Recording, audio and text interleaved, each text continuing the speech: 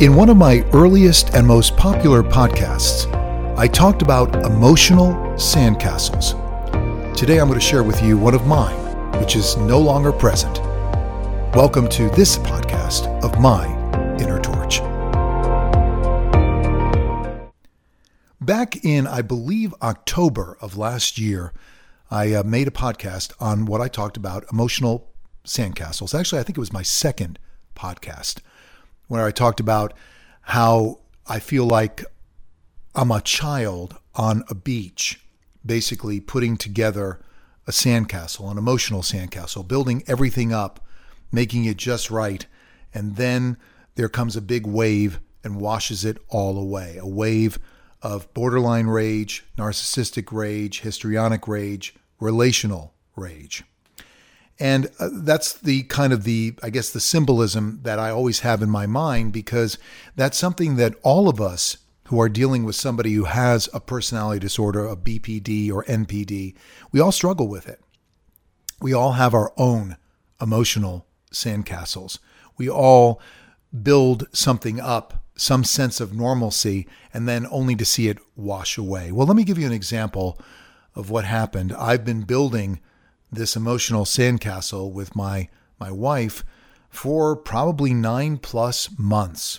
Okay. And things were never and will never be good. Let's accept this, that when you're dealing with somebody who has a personality disorder, your relationship will always be dysfunctional. It will never be a real relationship. It's always you trying to either save the person with BPD or NPD.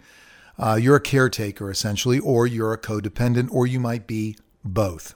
So in my case, I've been building an emotional sandcastle for, as I said, about 9 months, trying to build it up, shore it up, and things were okay. There were some occasional little tidal waves of anger and rage with my wife that would wash away some of the sandcastle. But the crux of the sandcastle, the main structure of the sandcastle, remained until a huge trigger occurred. And this is where I think I can paint the picture of dysfunction, at least in my relationship, that you might be able to relate to.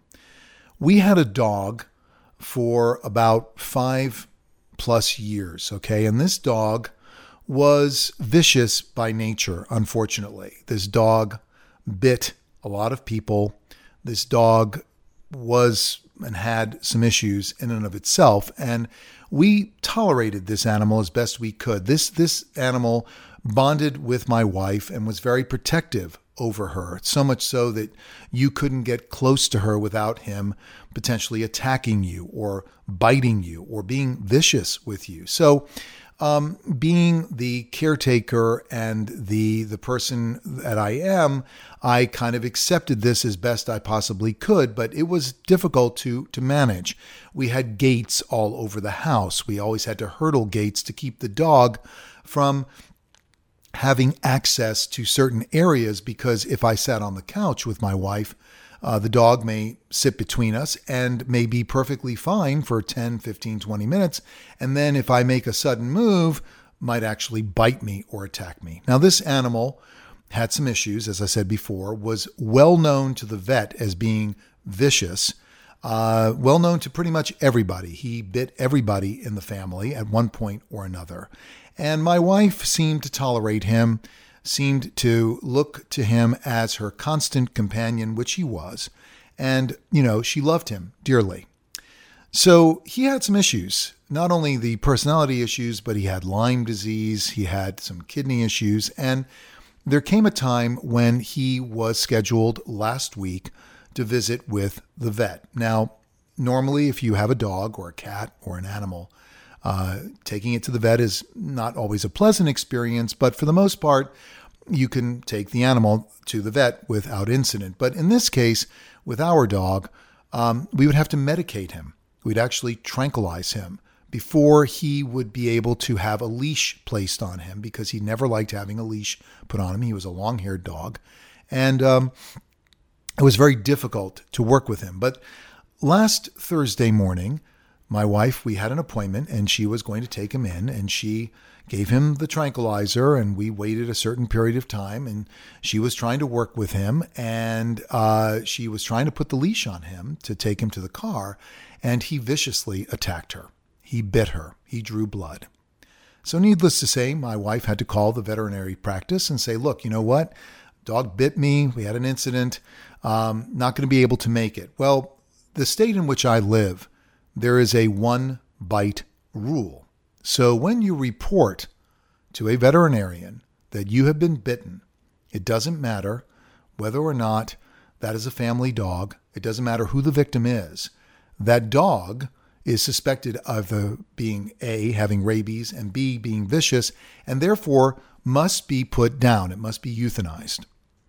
So the appointment itself was, for that morning, was canceled, and my wife then came back from work, and she was going to take the dog back to the vet's practice, which kind of was quizzical to me. I was like, why? Why are you going to bother? But she was hell-bent on doing that. And she didn't have an opportunity to really talk with the vet. The vet did want to talk with her about options of euthanizing this animal because of what transpired. So unfortunately, a series of tragic things played out, and the end result was that the dog was euthanized. Terrible, very tragic, very upsetting. Very much affected my wife. My wife was texting me from the vet practice, basically telling me that they're going to put the dog down. I was shocked. We were all thinking that, we were going to put him on a tranquilizer and, try to work with him. And we were very, very shocked. And she brought the animal home. It was very, very, very distressful, very upsetting situation. In my mind, when that happened, not only was I dealing with the loss of this animal, but I thought, you know what?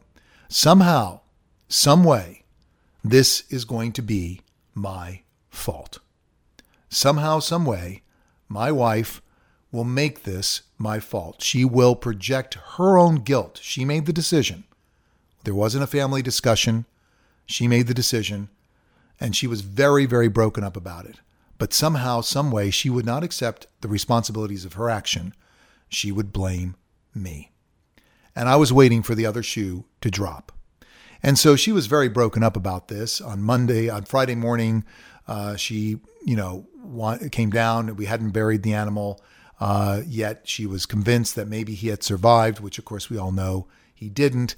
But she knew that he was actually dead and was ready to bury him. And we did. And that night, basically, she started to project the blame onto me. She started to say that it was because of me, because of my return to the family home. I had been gone for a while, working a job out of state, that, the dog was upset with the fact that I had returned and that he had some of his habitat, his territory, since he was very territorial, that this was actually my fault. The sacrifices that she had to make for me, how dare I come home, resulted in the dog's death. Well, fast forward to Saturday evening, she once again basically blamed me for the dog's death, and I did not accept that. I was trying to set a boundary, and this is why.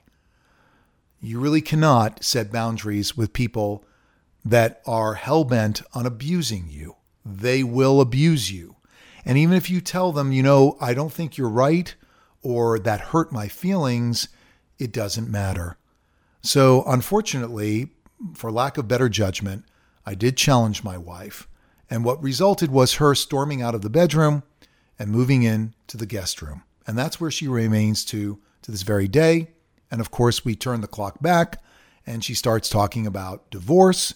She talks about selling the house, and we go right back to where we started from about a year ago. My emotional sandcastle, the sandcastle that I had built, was on shaky ground. But in one fell swoop, that sandcastle was gone. It was a trigger. Unfortunately, the dog's demise was a trigger, and it put my wife in a bad place. It also put her in a place that she could not accept the guilt. She had to project it onto me. She had to find a reason why it was my fault. Remember that people with borderline and narcissistic personality disorders do that. They cannot accept blame. They are little children. They cannot accept fault. If you try to tell a little child that what they did was wrong, they will throw a temper tantrum. They will not understand it. They cannot process it. And this is what you need to remember when you're dealing with somebody with BPD who you suspect has BPD, or somebody who you suspect has narcissistic personality disorder, or somebody who in general cannot regulate. They are emotionally maladaptive. There's no reset button on a borderline. There just isn't. It's just masses and masses of hurt and disappointment that they can't work through like regular, normal people. They are emotionally dysregulated. They are emotionally immature. And that's a lesson to all of us. So understand that when my previous podcast was talking about breadcrumbing, when a borderline or a narcissist will kind of throw you a bone, kind of make you feel okay, maybe things are okay. That is exactly what an emotional sandcastle is. That's our response to the breadcrumbing. We begin to build. We begin to hope. We begin to see that maybe there is a forest through the trees. But folks, there isn't. You have to understand and accept that this is the way of somebody who is emotionally dysregulated. This is the way of somebody who has a personality disorder. And it's hard for us. It's hard for us who are involved in these relationships, who put ourselves in these relationships, to see the forest for the trees, because perhaps we don't know any better. But I can tell you that because I've come out of the fog, I actually do see a better life, a new beginning. And I relish the thought that hopefully one day I will be there. Again, my advice to you is not to stay or leave, because everybody's situation is different. But my heartfelt advice to you is that understand you are dealing with somebody who is not normal. Understand that at any given time, much like our poor family dog, that person will turn on you unexpectedly. And everything you think you built up will be gone in a trigger motion. Somebody who cannot handle emotional things, somebody who cannot reset themselves. That's maladaptive in the very true sense of the word. People, they cannot adapt. They can't change. They can't come out of their own skin. They can't see things for what they truly are. So I do hope that, if anything, you begin the path and the road to heal. Okay? I am most concerned about you, not about the person who you're dealing with.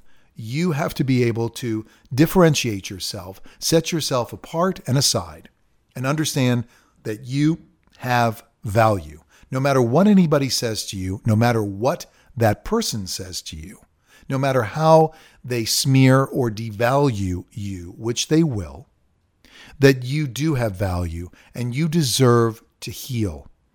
And that's my advice to you. New podcasts uploaded every single Friday at 10 o'clock Eastern Standard Time. Your support is always appreciated. Always welcome hearing from you at myinnertorch@gmail.com. It would be great if you have similar situations that you can relate to, that you can send that to me and kind of tell me.